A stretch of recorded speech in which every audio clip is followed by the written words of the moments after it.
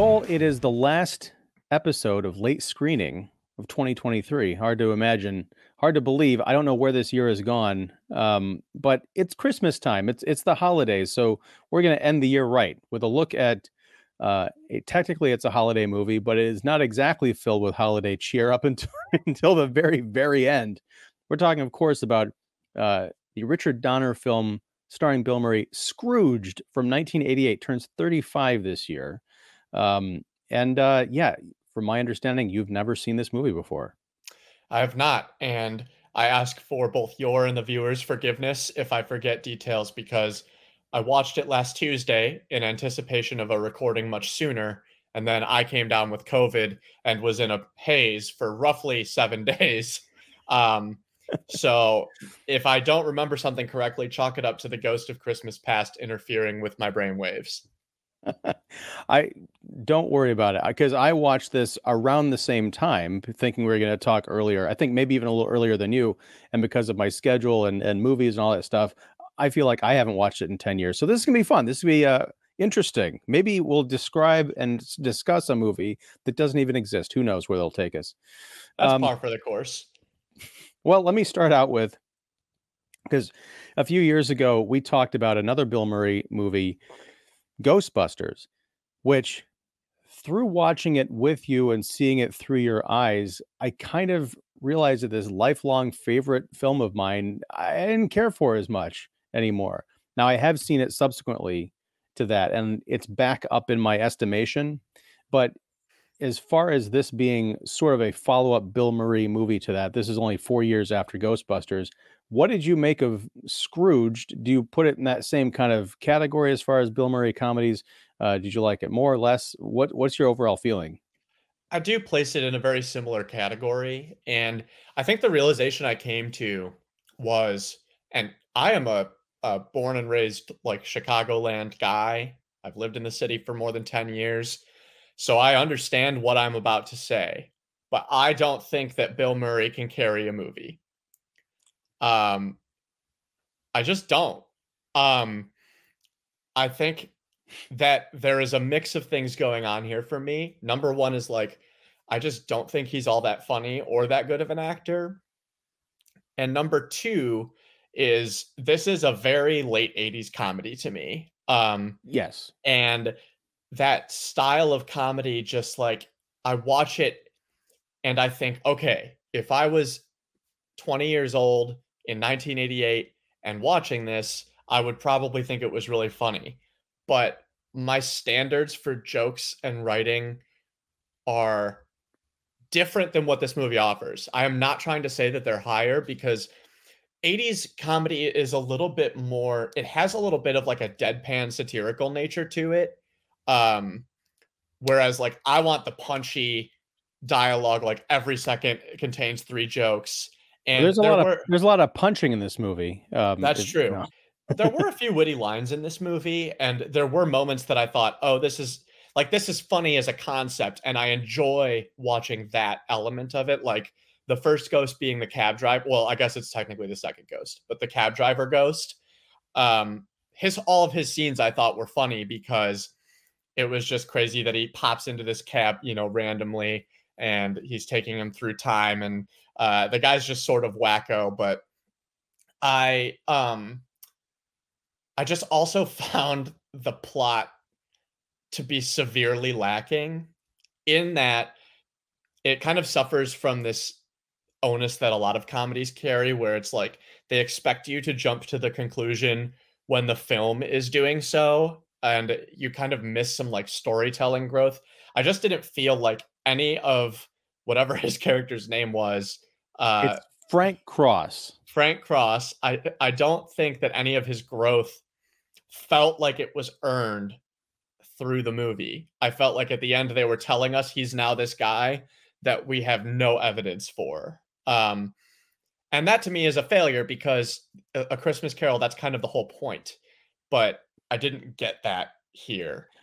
It's interesting you say that because something just occurred to me because I'm like that I attributed to A Christmas Carol, and maybe we should rewind the tape because this is essentially a modern slash 1988 retelling of A Christmas Carol with Frank Cross standing in for, Ebenezer Scrooge.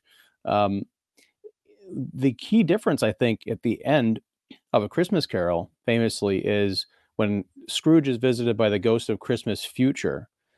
He asks if I don't even maybe well again here's that fog because I don't think this happened. There's no like dialogue between uh Cross and that ghost at the end of this movie. I think it's the one Right. ghost that doesn't really speak. It's just this giant, And that was skull. like a legitimately scary moment. I just like the framing of that shot and just the being there. I was like, wow, like that. I did not expect this, but it wasn't the type of scary that makes you jump, but it was the type of like visceral fear of death. They did a really good job of capturing that. Well, and that's sort of my point. And I do like that one visage we get of it is it's like an old CRT monitor, and you see a distorted version of Bill Murray's face that kind of melds into like this skull and this like horrific image. It's very effective. But no, the point I'm getting at is the original Scrooge. He asks the ghost, he's like, "This is only one possible future, right? This isn't set in stone." And the message is that, yes, this is what awaits you if you don't get your act together. So he still kind of has a choice.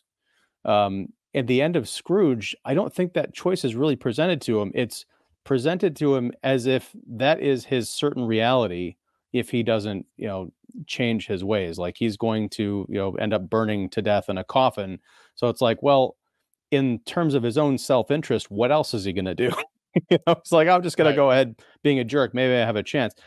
I maybe it's maybe a very razor thin distinction. I don't even know if it makes sense, but it's just something that occurred to me while you were talking. Like, yeah, there's not that illusion of choice at the end. Well, that's a great point, and something I wanted to raise similarly is the message I got watching this was, oh, he's suddenly reminded he's going to die, and now he wants to be better. And I don't think that they did a good job of contextualizing it because there was a part of the scene where he has some of his like former coworkers like pushing the coffin along or whatever. I can't remember exactly what goes down, but it does Well, feel sort of bleak. right. I mean, it's only his brother and his brother's wife who show up for his funeral, but it's basically in just a giant crematorium, and he's kind of wheeled into the fire, on a conveyor belt. There's no one actually pushing him, but I can see where you might get that. That's what Um, I meant is yeah. like there are a few people there and I think the whole vibe is yeah, it's very stark and bleak and it's not a way anybody wants to go.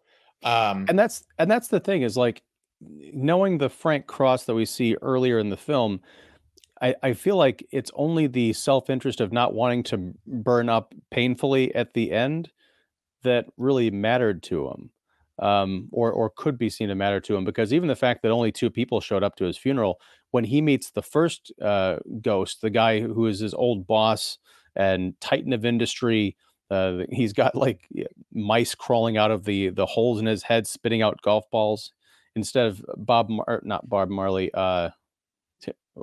Jacob Marley. uh, Bob Marley, A Christmas Carol. I'd watch that. But no, instead of Jacob Marley carrying around different a type bunch of of trees would be featured in that one.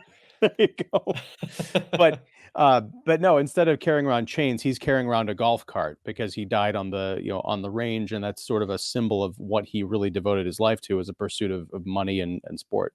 But even when he's kind of arguing with him, the guy's like, "Yeah, I worship money. I didn't care about people, and now look at me." And Bill Murray's like, Who cares? I mean, you had a great life. Everybody admired you. You had women and money, all that stuff." So, in Frank Cross's mind, it seems like it feels like he's the kind of guy who would say, "Who cares who shows up to my funeral? I'm going to be dead anyway."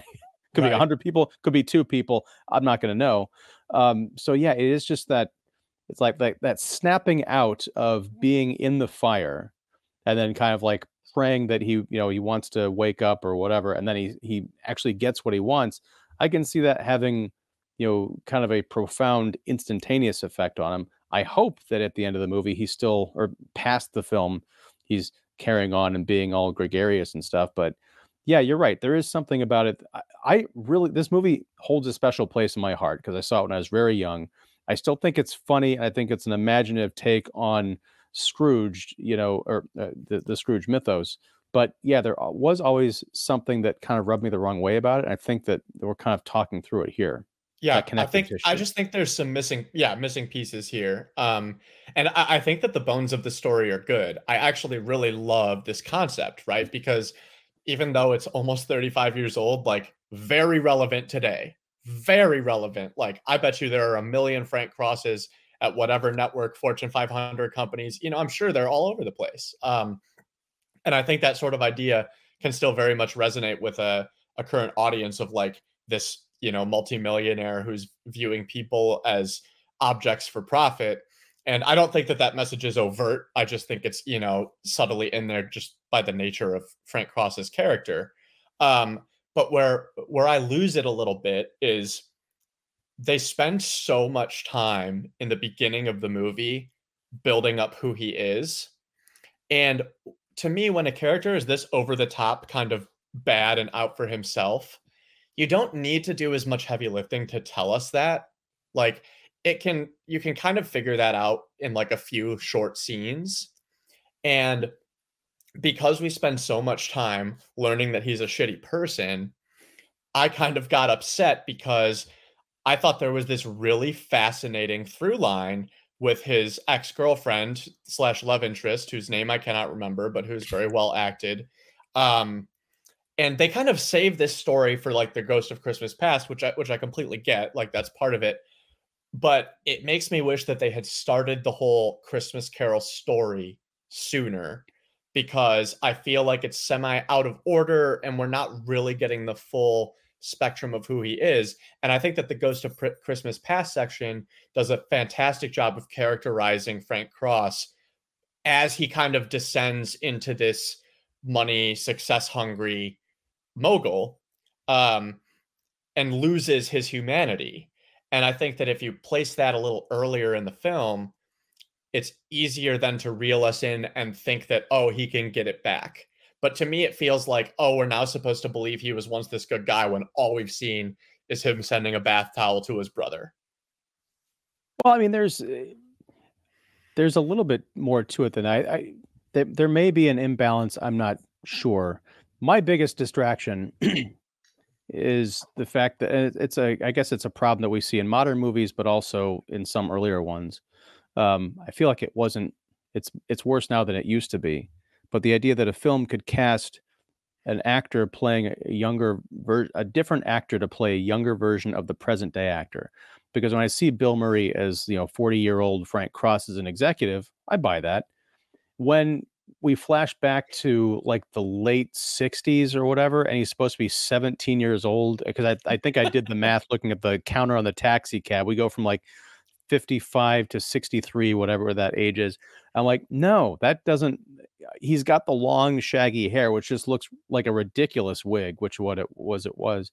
And I don't even get the sense that like it's like a Dewey Cox story thing where, oh, isn't it going to be a funny sight gag that we've got this old guy playing a teenager? It just felt like we spent so much money on Bill Murray, we can't afford to hire a 17-year-old actor to play him in these scenes. So that part didn't really work for me. I did like the I think there could have been a couple more scenes of him turning to the dark side, because I think the one that's truly emblematic is where he's playing this mascot puppy dog on like Yep, a local. It almost feels like a cable access it TV does. show for kids instead of something you'd see on an NBC type of network that he's working for. But when Claire, that's his girlfriend's name, played by the wonderful Karen Allen from the Indiana Jones films and other movies. She says, "Oh, well, we've got our friends invite us over for a holiday dinner." And he's like, "I just got invited out to dinner. We got invited out to dinner with the big boss. We have to go." And she's like, "No, I'm going to be with my friends." They're like, "Well, fine, you go do that then." That's a great turning point, but I don't know that it encompasses. I don't see Frank Cross emerging fully formed from that. I think there are other episodes that might have characterized his descent. I feel like we are kind of missing a lot of that. So yeah, not advocating this movie to be longer, but maybe, as you point out, trim off some of the stuff in the beginning. Like I like Bobcat Goldthwait's character as the nerdy guy in the boardroom who makes the suggestion that Oh, he perhaps they reminds me shouldn't. of Rick Moranis in this. Oh, very much so. But he makes the suggestion that perhaps the night the reindeer died, the the Lee Majors starring, it's like Die Hard and Santa's Village. Maybe that's going to scare people and not fill them with holiday cheer. He's immediately fired, becomes a raging alcoholic, gets a shotgun, comes back to work to try and take care of his boss. I like that idea in theory, but and I don't know how much more you can trim out of it, but it still seems like that goes a long, long way. Fun trivia fact, before we started recording, we were talking about the Robin Williams movie World's Greatest Dad, directed by Bobcat Goldthwait. Oh, there we go. Yeah. Well, I thought he was very entertaining in this movie, so no surprise that he made another excellent movie. Yeah, I think that we've kind of hit the nail on the head here. Is there feels like missing pieces, and to me, it's like it's easier to forgive a comedy for missing these narrative threads, but in this case in particular, I feel like there are just one too many leaps that I'm asked to make as a viewer that I'm not like ushered to by the creator. And that's a fine balance too, right? Because you don't want to be fed everything by a spoon. It's okay to let the viewer make some connections on their own. I just think, like we're saying, that the timing of it is a little bit off, and we are made to hate Frank so fervently, so early, that seeing a little bit of his past doesn't do much to assuage those concerns. Um, However, Claire is a saint, and I love every scene that she's in. Um, she just takes it over, and she like I think that's part of it too. Is she has this really good, kind energy, um, and it's a great foil to Frank's character, and we don't see her too early either. So maybe if we had seen a little bit of her, or more of her, or a more in-depth scene with her earlier on, we could then understand a little bit of what's happening here. Because contextualizing a character by their relationship to somebody else can go a really long way, right? You know, Hmm. we can understand that, oh, this woman once loved him and we like her. So, what sort of went wrong? He must have been good in some way. But again, it's not there. It's there. It's just late, and it feels very awkward. And then, I mean, we're getting sort of to the climax here, but like the movie culminates in kind of this fever dream monologue performance by Frank Cross during what is supposed to be the live broadcast of his horrific Scrooge adaptation. Starring Buddy Hackett as Ebenezer Scrooge. Yeah. Yeah, and there was a part of me that was like, I like the sort of irony here where like his whole plan was to get ratings with shock value and whatever, and he ended up, doing this live and people were probably like, "Oh, tune in, whatever." Um, but to me it felt kind of hollow and empty because this is back to the Christmas Carol story, but also in Scrooged, he gets all these images of his secretary's family and his family missing him and hoping that he's doing well. And he mentions them on the broadcast, but for me, a harder hitting ending or climax would have been, I don't care about this broadcast. I want to go be with my family. Like, or he invites everybody out to watch it live, or something a little more connected to the threads that they're pulling throughout the whole ghost sections. You know, I understand that, but I don't know how that would have worked practically. Um, I It mean, wouldn't have it's been a as big holiday. funny. Well, right. Well, I'm still, for all my kind of nitpicks of Scrooge. I have always, for like the last almost 4 decades, absolutely loved Bill Murray's this climactic scene, because it always kind of moves me to tears, because when he says "I get it now," it is that's the part where I wish that connective tissue we were discussing had been a bit stronger, because I think even though the moment isn't earned, I think the moment is pretty spectacular. I get because what he says, I get it now, I'm ready. I feel like he's almost ready. It's almost like he's almost ready to die. Like he's finally figured out what life is all about. And he's like, if that whole thing of like, if this is my last moment on earth, at least I died doing this or knowing this or whatever. but you get the feeling that hopefully he's going to carry that energy forward. And I think that by waking up from this ghost dream or experience, whatever, and going out and seeing his brother, that would just been weird because he almost realizes that that's part of the cost of him living this way is these people have their own other lives. His brother and his fiance have their friends at the apartment. They're cuddled up watching TV, having a party. The secretary, she's there with her youngest kid to have that Tiny Tim moment, but also her extended family is staying, in the apartment with the grandmother. So they all have the love in their lives. So for him to come and say, "Hey, come, I've learned my lesson," it's almost an imposition, or I feel like it could have been. Whereas he's in his element. He's got this stage, and I think he kind of makes a point like, "What the hell are you doing watching TV on Christmas Eve? Be with your loved ones. This whole thing is ridiculous." So I think that part works. And I do want to challenge your contention that Bill Murray is not a fine actor. I mean, I think the movies that he is credited with being like really good dramatically, I don't care for, like Lost in Translation, a movie I saw once like 20 years ago. I hated and I've never gone back to, although people say I should. But there is sort of that in later years, he's gone further and further into the deadpan to the point where it's almost like it's beyond deadpan and let's put a mirror under his nose just to make sure. Um, but in this case, there is a moment when Claire shows up to set. I think it's the first time we see her in the movie. And Frank Cross is talking to a stagehand about how to get antlers onto a mouse. And Cross says, "Have you tried staples?" And Claire says, "Don't you dare try, stapling antlers to this poor little creature." And you see, he might have even said something like a line about, this is her, my little activist or something like that. But in that moment, you see him give like this wistful kind of smile, like, "Oh yeah, I was really in love with this woman because of her passion and spirit, and I have not felt either of those things in decades." And it's just that little flash across his face, I think, really sells the moment. Now, I do think the movie is kind of underdone by a lot of that punching and over the top kind of like slapstick physical comedy. I love Carol Kane as an actress, but like her showing up as the ghost of Christmas present, I don't know what the hell was going on there. Like, It stop. it felt like an episode of a Tina Fey sitcom. Um, well, Carol Kane was basically that character in The Unbreakable Kimmy Schmidt, if you've seen it. Um, Mm. and in fact, the Frank Cross Claire dynamic is kind of emulated, maybe even its own an homage in 30 Rock with Alec Baldwin's character and Julianne Moore, who plays his former, love interest. Hmm.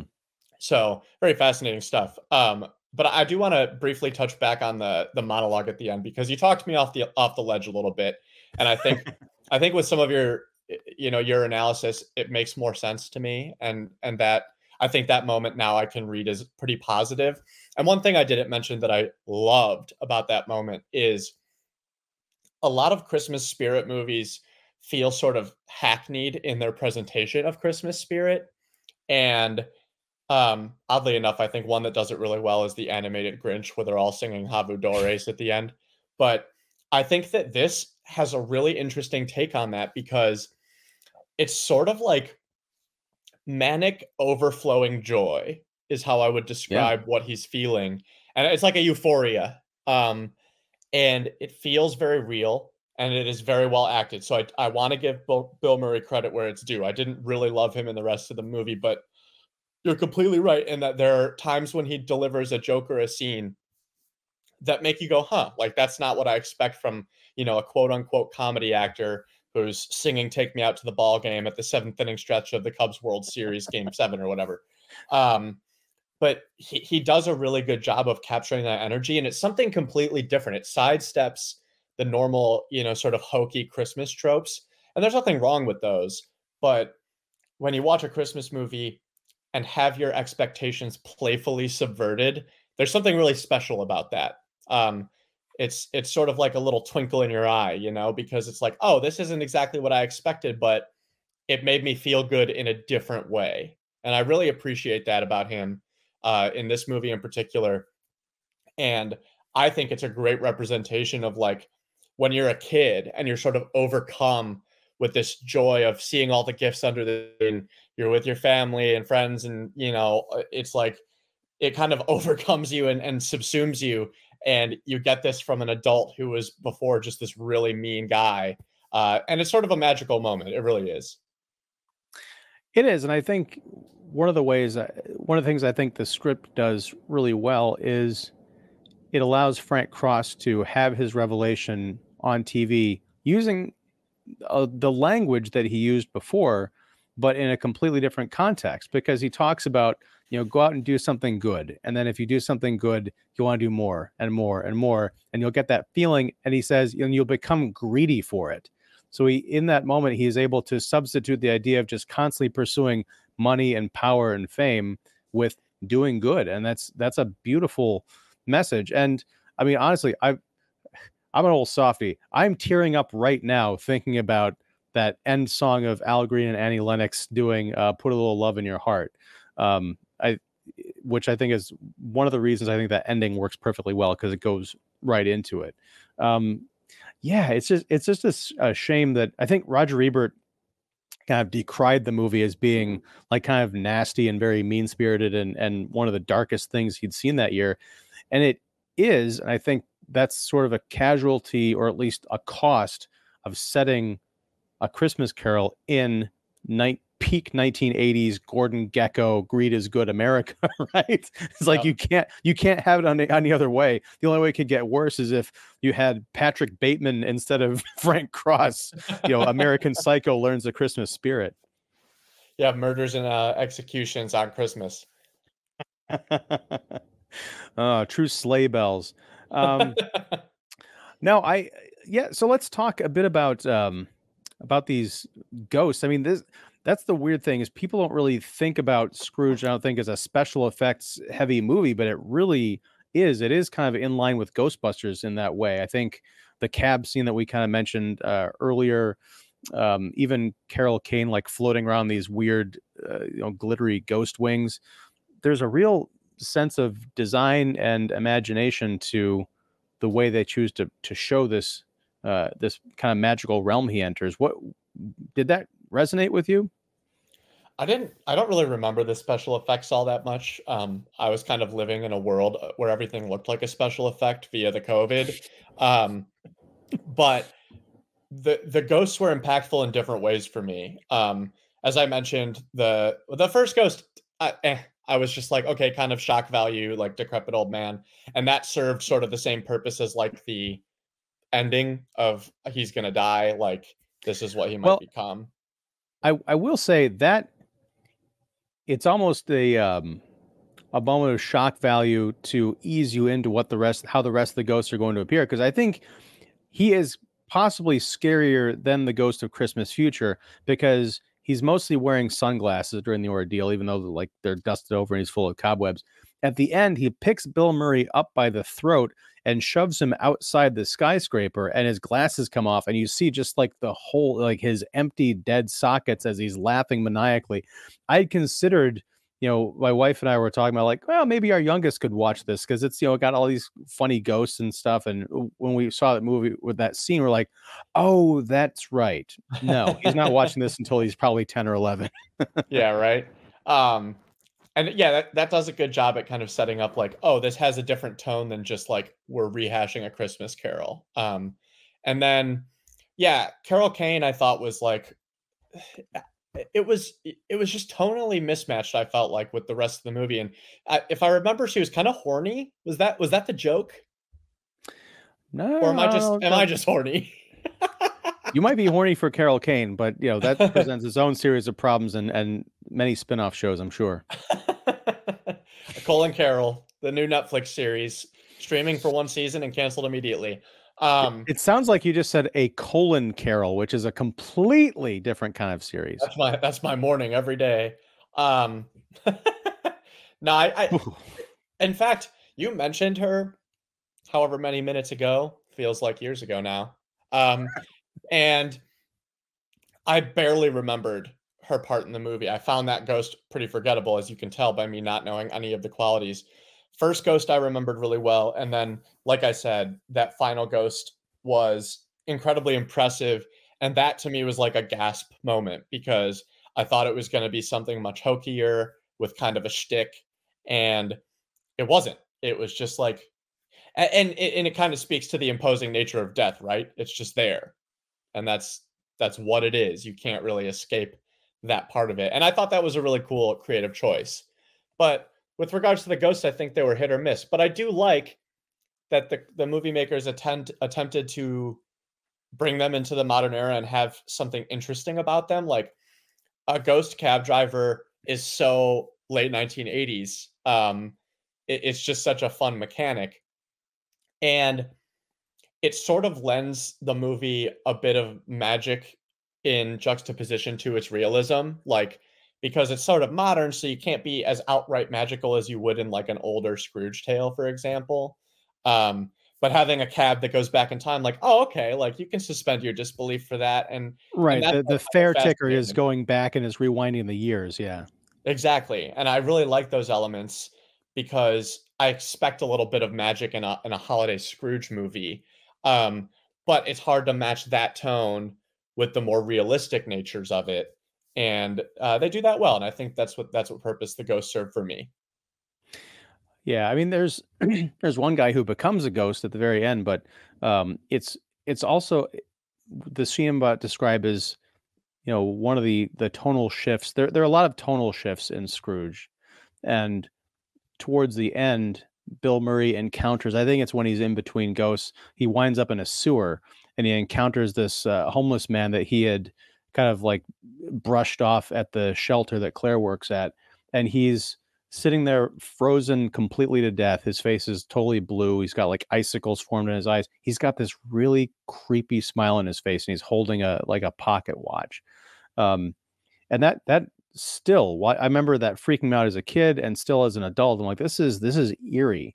And it's eerier that I guess it's because it's Frank Cross, but just hearing I didn't see Frank Cross in that moment. I saw Bill Murray like ad-libbing and seeing what stuck, what he's talking about. Like you would have, if you just stayed with Claire, your cheeks would have been rosier, you would have had better color or something like that. I'm like, that's a workout line. That's not that's not something that belongs in the rest of the script. But yeah, it's nice that he shows up as sort of there's like this forced ghost moment at the end where you see all the spirits smiling, wistfully at Frank Cross and his success. It's strange that Richard Donner, I don't know if you're familiar with the rest of his work or if you've looked it up, but this is the guy who brought us Superman in the late 70s, 10 years Okay. before this.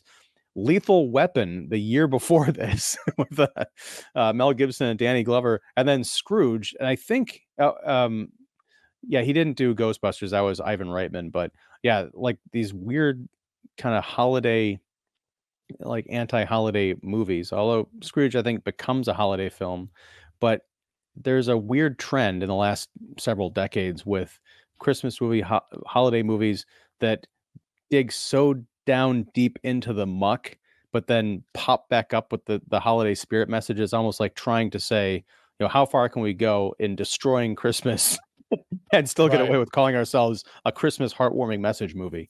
Yeah, and the direction you go with that muck is, I think, very important because the reality is for some, the holidays suck, Yeah. people who come from broken families or don't have anybody to spend them with or who are, struggling for money or food, and I think that showcasing that side of things, that there are different ways people get by, is a really unique way of getting into that muck. And I think this movie toes that line pretty well, actually, because I loved seeing the scene with the secretary where they talk about how the son hasn't talked since his dad passed, and like that sort of stuff makes for a really tough holiday for some people.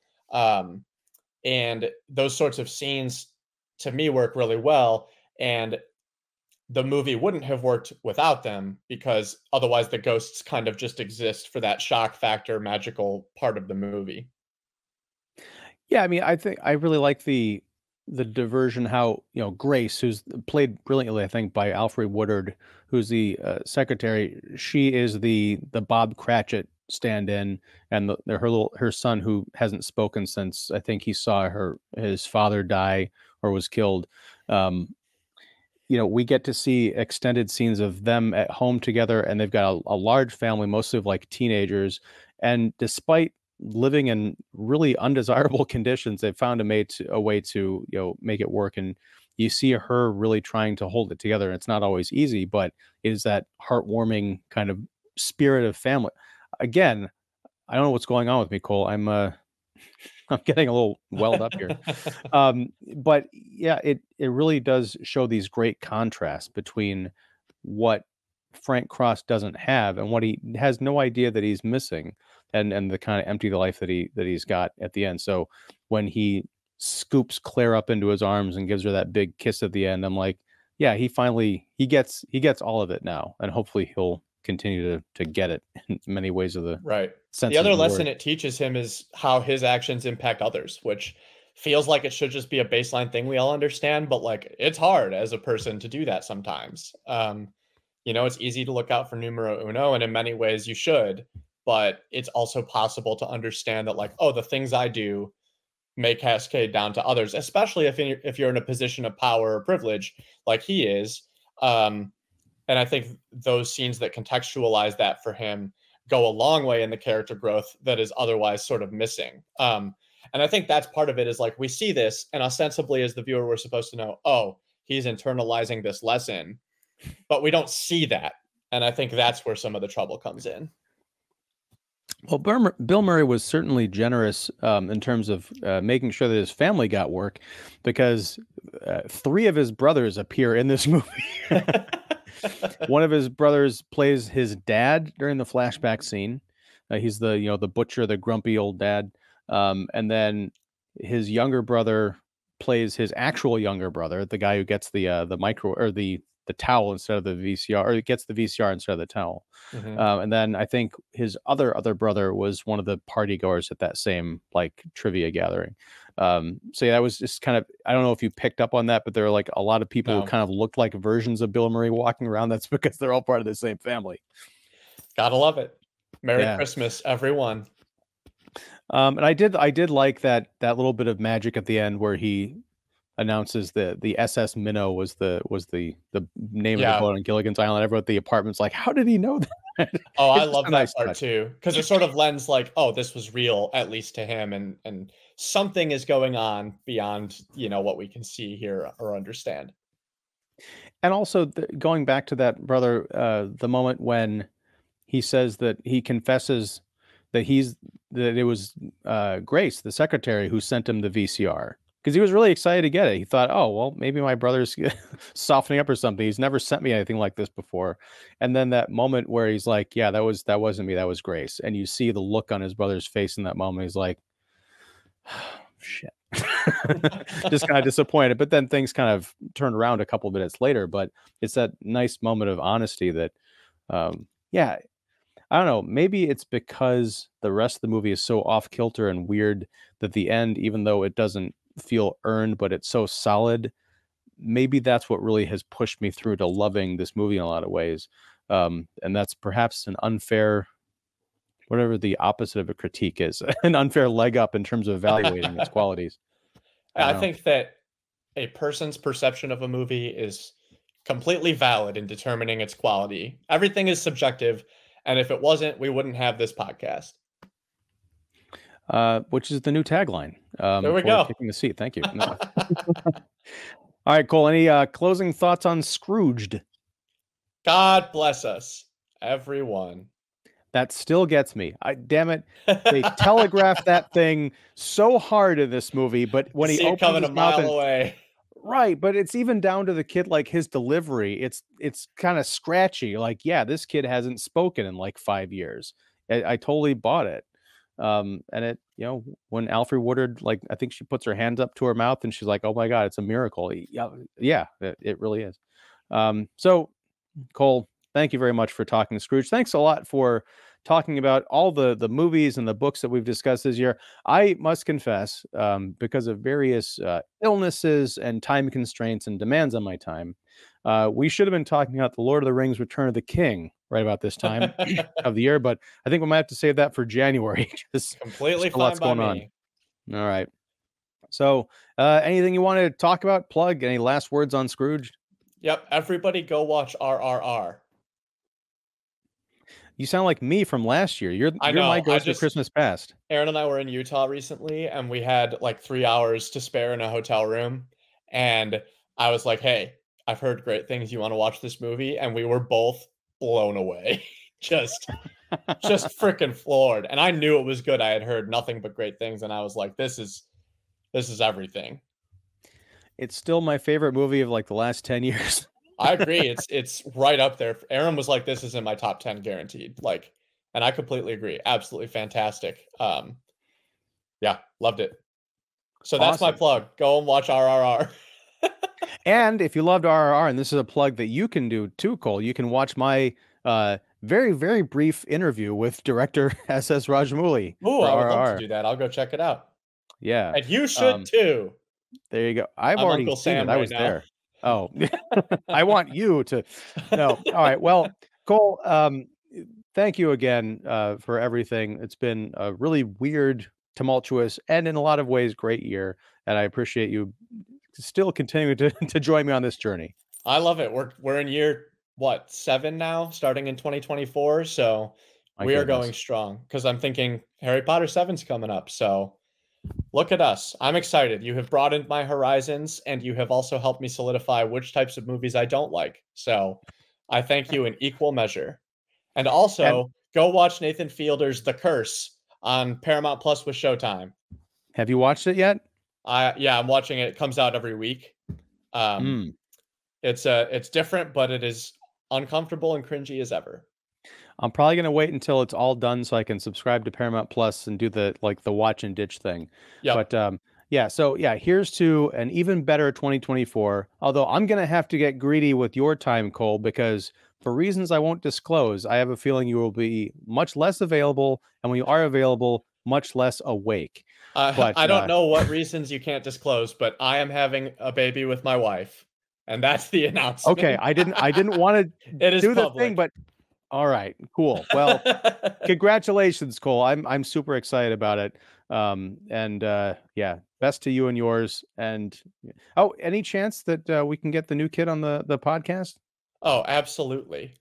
Okay, Baby Genius. We'll watch it.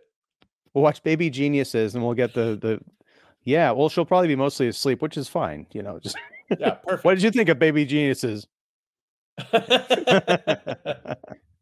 All right, sir. Thank you. Take care. Happy holidays, and we will talk again in 2024. See you then. Fairly All right. well.